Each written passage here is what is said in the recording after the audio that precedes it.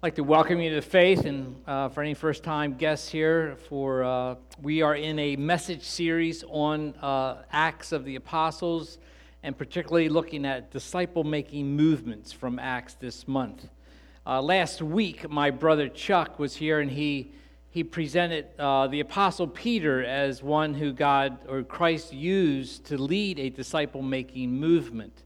And in unfolding Acts, he reminded us that Christ chooses weak, failing, faltering, weak men and women to lead this movement, as Peter was.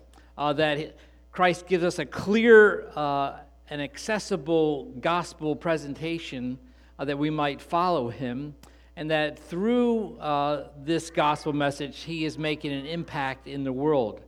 And so he read Acts chapter 2. Acts chapter 2 is kind of what we would call kind of the pure picture of the early church, and particularly Acts 42 to 47, that reveals for us what we would consider to be what a healthy church looks like.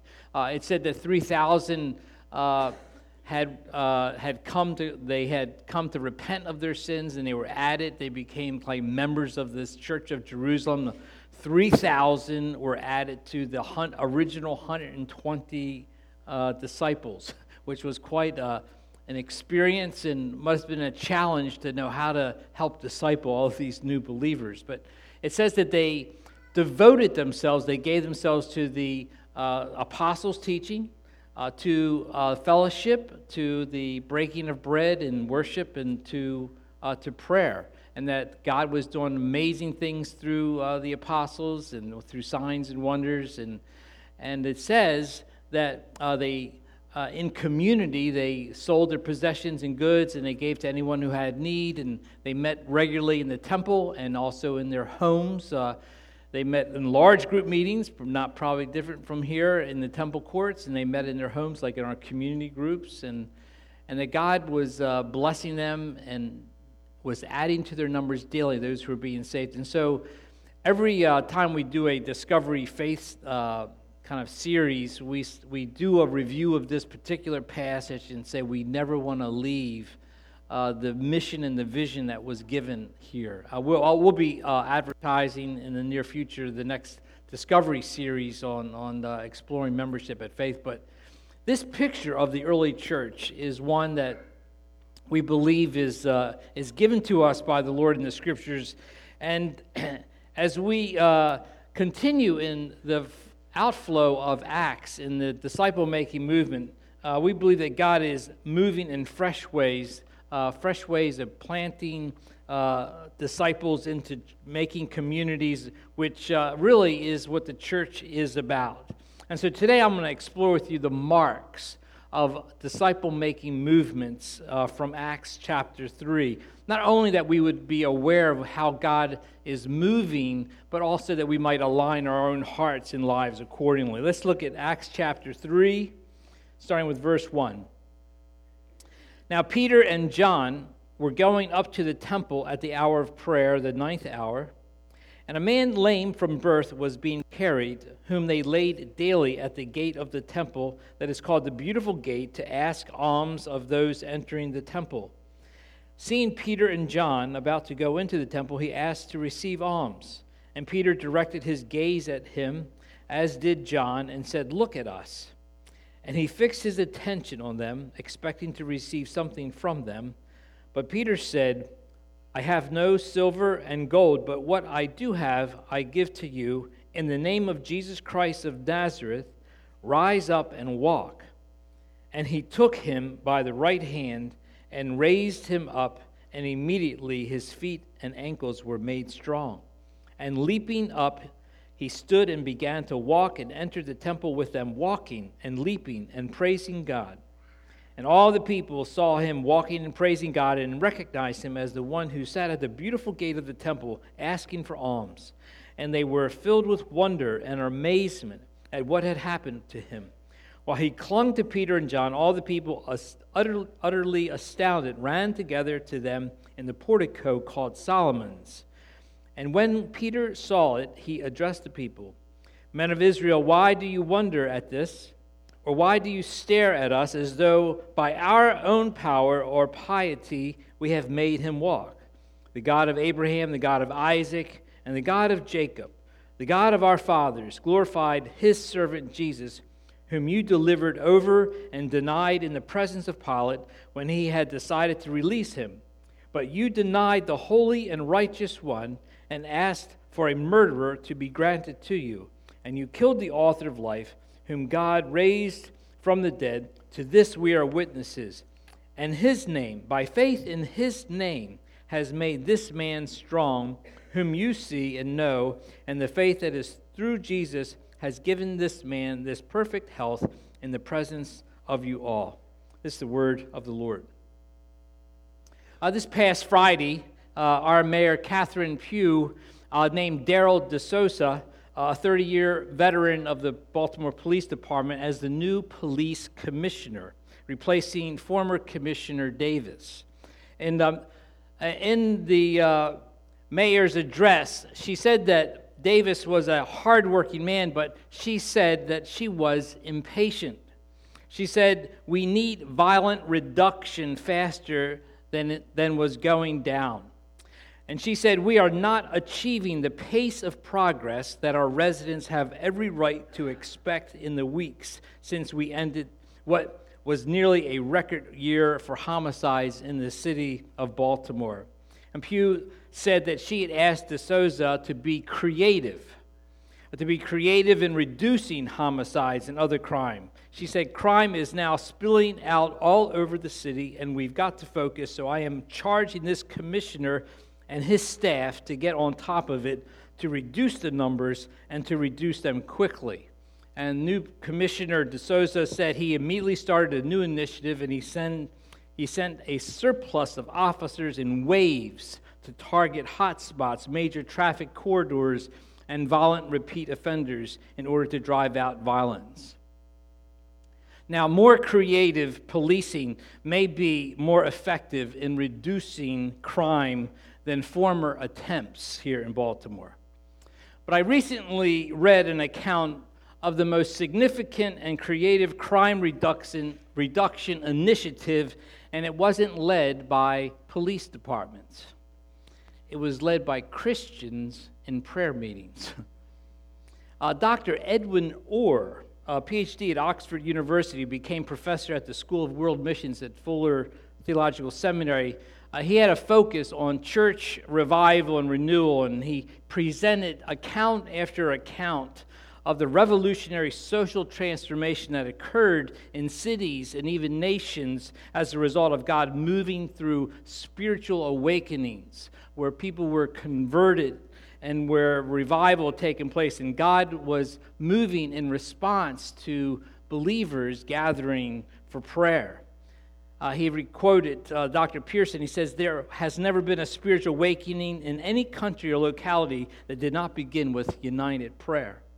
And he talked about the Second Great Awakening that occurred between 1792 and 1800 that resulted in the abolition of slavery, public education, Bible societies, missionary movements, and many other social benefits.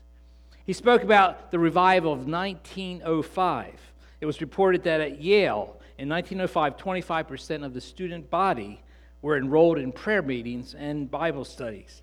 As far as churches were concerned, the ministers of Atlantic City, he said, reported that of the population of 50,000, there were only 50 adults left unconverted. And he said in Portland, Oregon, 240 major stores closed from 11 to 2 each day to enable people to attend prayer meetings, signing an agreement so that no one would cheat and stay open. He spoke about this Welsh revival that began in 1904 through a prayer movement where a former coal miner by the name of Evan Roberts, who was studying for the ministry, prayed, "Oh God, bend me." He could not concentrate on his studies, and he went to the principal of that college and explained, "I keep hearing a voice that tells me I must go home and speak to our young people in my home church." And Principal Phillips, he asked, "Is that the voice of the devil, or is that the voice of the Spirit?" And the Principal Phillips answered, "The devil never gives orders like that.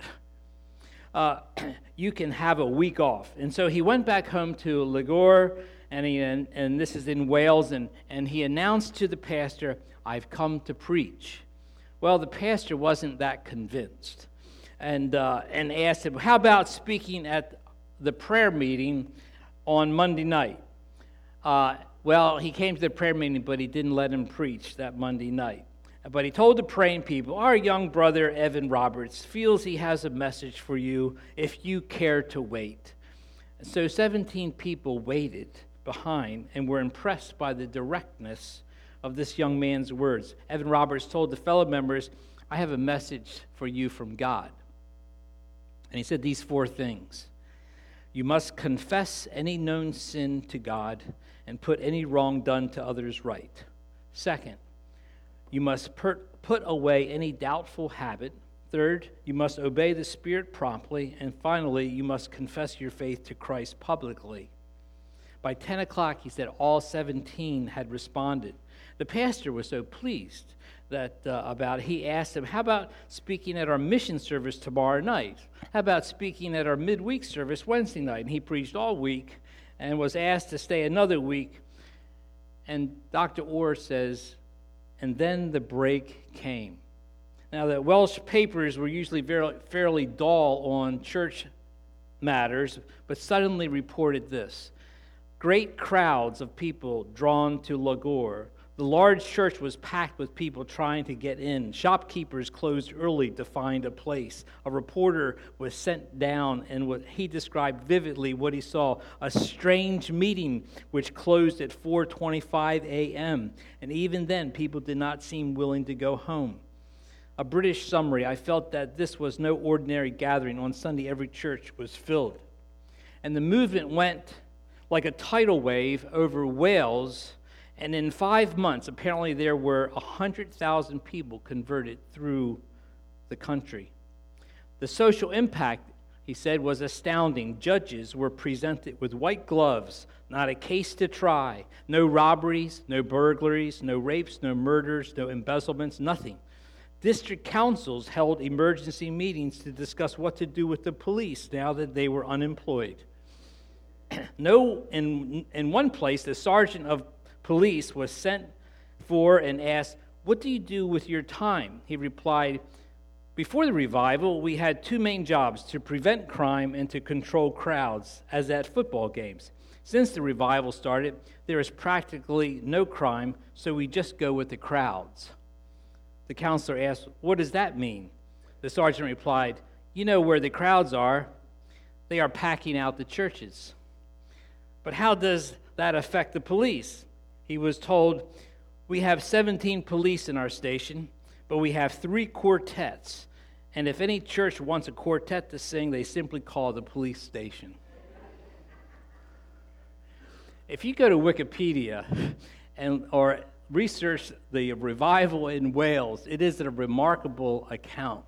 And apparently this revival swept Wales and Britain and Scandinavia, Germany, North America, Australia, Africa, Brazil, Mexico, Chile. Or says, as always, it began through a movement of prayer. Now, who would have imagined that praying believers could have more capacity to positively reduce crime than a police department? Believer, you have much more capacity to impact the health of this great city than you may be aware of. Acts records for us some of the social impact of prayer and disciple-making movement in the cities of that day. In Acts 8, it speaks of the results of Deacon Philip's ministry in Samaria, and it says, "So there was great joy in that city." Now, you and I can't make a revival or mass conversions happen. We can't put up a tent and a sign and say we're going to have a revival this week and expect that the Holy Spirit somehow is going to do some kind of magic. Revivals are a work of God. But we can be aware how God uses and how he brings revivals and what God uses to advance disciple-making movements. We can do our part. We can take the wood, we can build the timbers, and we can pray for fire to come down from heaven. And so today I would like to briefly, for us to consider the marks of disciple-making movements that I believe are consistent in Acts, and mostly presented to us here in Acts 3, that we might be more aware of the center of God's activity in the world as he is seeking to build a disciple-making movement through his church, and that we would align ourselves accordingly. And so we see here in Acts 3 that he gives us 3 marks of a disciple-making movement: prayer, power, and proclamation. And so prayer. Now Peter and John were going up to the temple at the hour of prayer, the 9th hour. There's never an occasion where we ever saw like Peter doing something like this as kind of a form or a habit or something that he engaged in regularly. But as we think about Peter's life, one of the last times that we remember him praying, he had fallen asleep. Jesus asked him and the other disciples to stay awake. Can't they just stay awake for an hour? In his greatest need in that Gethsemane experience. But Peter, like the other apostles, they struggled with the whole nature of prayer, but they witnessed their Savior. They witnessed their Lord praying. They witnessed how Jesus would get up early in the morning and go off and pray. They witnessed how he would get away from the crowds, go up in the hills, and he would spend time with his Father. What was Jesus doing? Jesus made a habit of getting away so that he could hear his Father's voice, so that he could be reminded that he is his beloved Son, that he also would hear the instructions of his Father. Jesus would tell the disciples that he only does what he hears his Father tell him what to do. And so he spends that time. Well, the disciples saw this, and they asked, Lord, teach us to pray. Teach us how we need to do that. Well, we know that they were weak in prayer, but after the resurrection, and Jesus spent those 40 days speaking and teaching to them about the kingdom of God. When he ascended on high, he told them to wait in Jerusalem, and they did. They waited in Jerusalem. That means that they gathered in prayer, and we find in Acts 1:14 where they gathered. There's 120 disciples with Mary and the other women, and they prayed, and then the Holy Spirit came down and filled them with the Spirit and with power. And so what we see is this movement of prayer. And in that first occasion, we see that 3,000 people came to Christ, and it all began with a movement of prayer. And if you look at Acts and the unfolding of Acts, you see that in every occasion where there's a movement, people coming to Christ, it begins as a movement of prayer first. And so here in Acts 3, we see Peter and John going up to the temple to pray at this hour. At the end of this narrative, it says, but many who heard, and this is in Acts 4:4, but many who heard the message believed, and the number of men grew to about 5,000. And that's just the men. So there was women, there was children. This was a mass number of people giving their lives to Christ, repenting and coming to faith. And then we look at Acts 4:31, where the believers gather together in prayer, and we find that the key thing that they asked for is that they would speak the word of God boldly. And it says that this is exactly what had happened. They were filled with the Holy Spirit and spoke the word of God boldly. Nevertheless, more and more men and women believed in the Lord and were added to their number. And we look at Acts chapter 6, and that was one of the first crises of the church, where the Grecian Jews, the widows, were being overlooked, and it was a big crisis of justice in the church, and they gathered together to address that matter, and they prayed that God would direct their hearts to the officers that would lead that mercy ministry. And it says in verse 7, so the word of God spread, the number of disciples in Jerusalem increased rapidly, the large number of priests became obedient to the faith.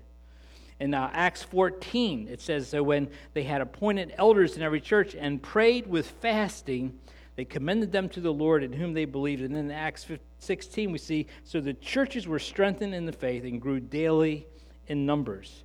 In Acts chapter 16, we see with Paul, it says Paul, I think it was Silas, they went to outside the city gate to find a place to pray. And in that experience of prayer, the whole engagement with Lydia, the woman dealer in purple, had come to faith. And then we see the next section as well.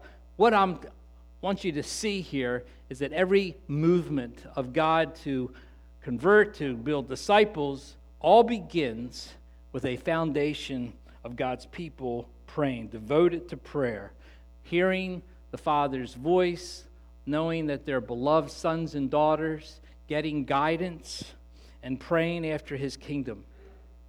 A couple years ago, we had a leadership retreat at Faith, and in that leadership retreat, I shared an experience that I had in high school. I became a believer through the ministry of Young Life in high school, and my brother and I did, and we felt a burden to pray for our school, and so a group of us high schoolers asked if we could meet in the office at near the principal just to pray. So every Tuesday morning, we would gather before school started, and it was my brother, my Chuck, and then this pastor's son named Peter Bissett, Debbie, who is my brother's wife, and maybe a few others. And we just gathered. We would just pray, and we kind of prayed for big things. We would think about who are the hardest cases in this school that we think would never come to Christ, and we started praying for them.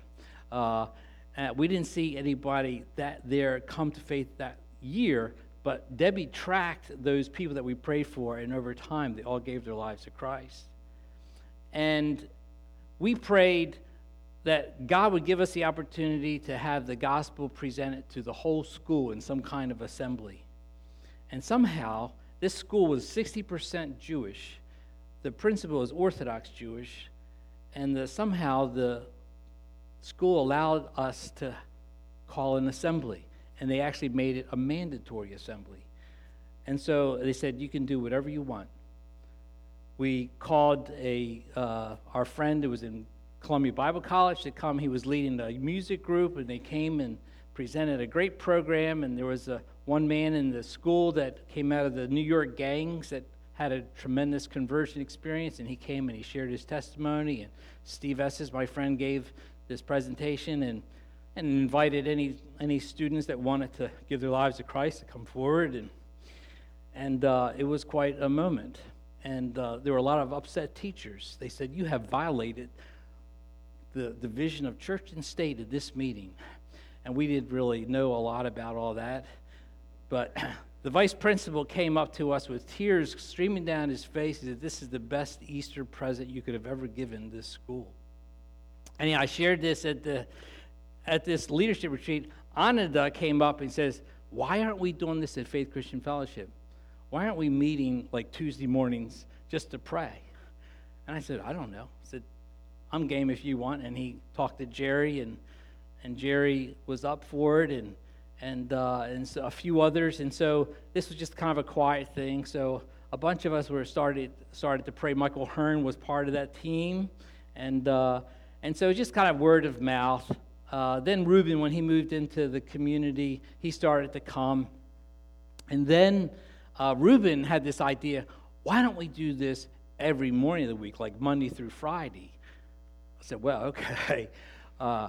So we have not publicized it. We didn't make it public because we don't want to start something that we don't have leadership committed to. But Jerry and the team have said we're committed to making sure there's a leader here every morning, 6:30 to 7, and to pray for outreach and to pray for the kingdom. And so that's been happening, and the elders just made it an official ministry. So I am announcing this for anybody who would like to join the Sentinel prayer meeting. Sentinel is a kind of a guard to watch. And so from 6:30 to 7, presently it's meeting in the White House conference room, and you might just want to explore it. You might, see if this is something that you would be encouraged to come to. We don't want to make anybody feel guilty for not coming, but we want to extend an invitation to all. This is what I know. Since we started praying, I have personally witnessed in this body three pretty major movements of God in people's lives coming to faith in Jesus Christ.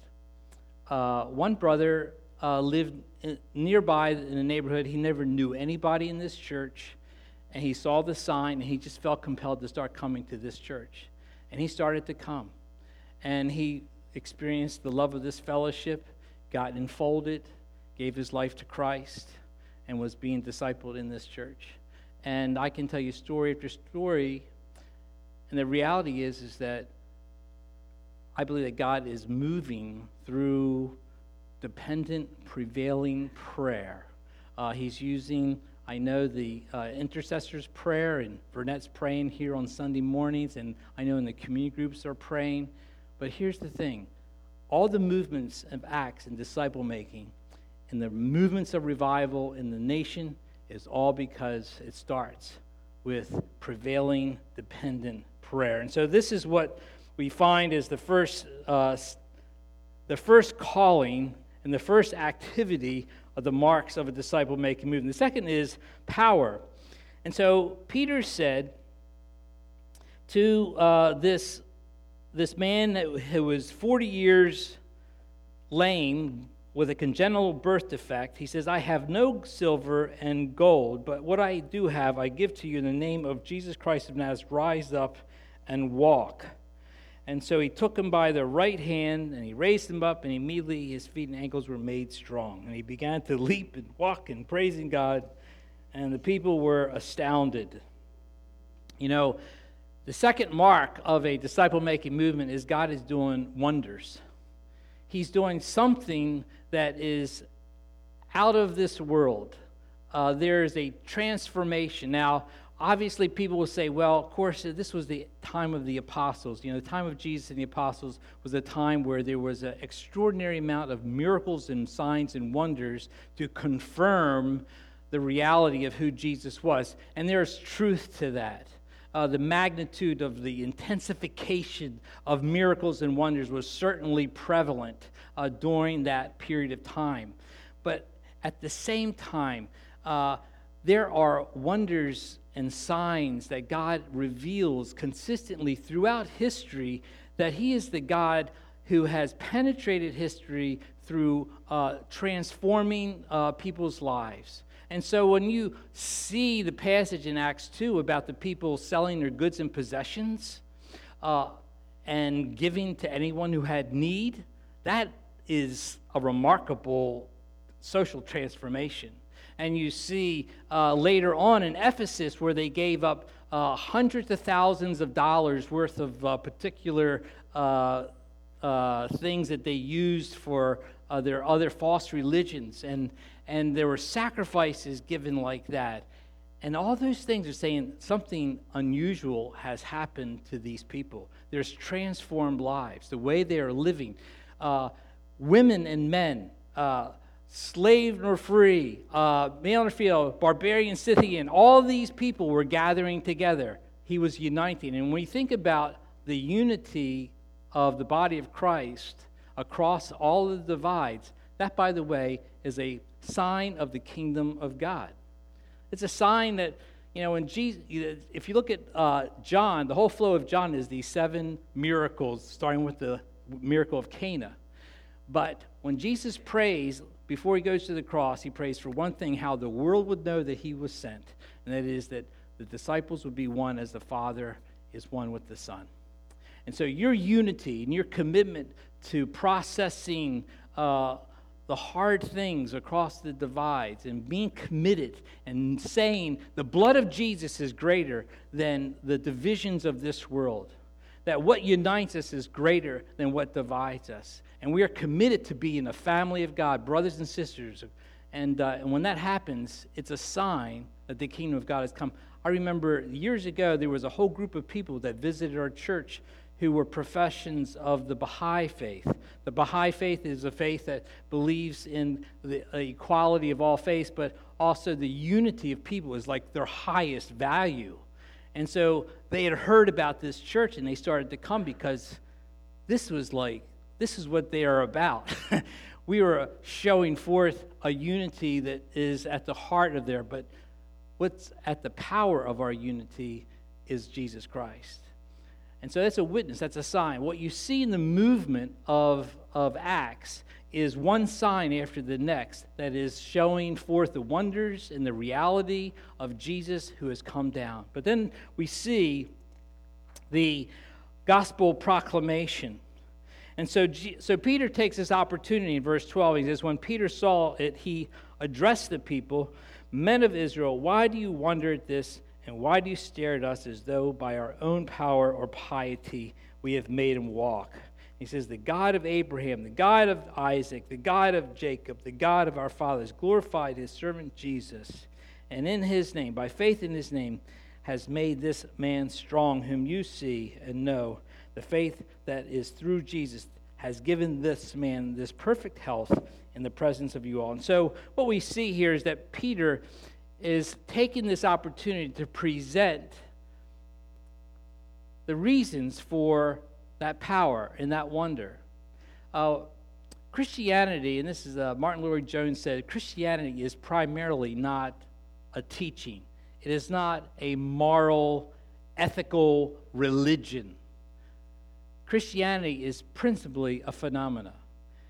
It is principally God coming, the God of the universe coming down and intersecting our history through signs and wonders.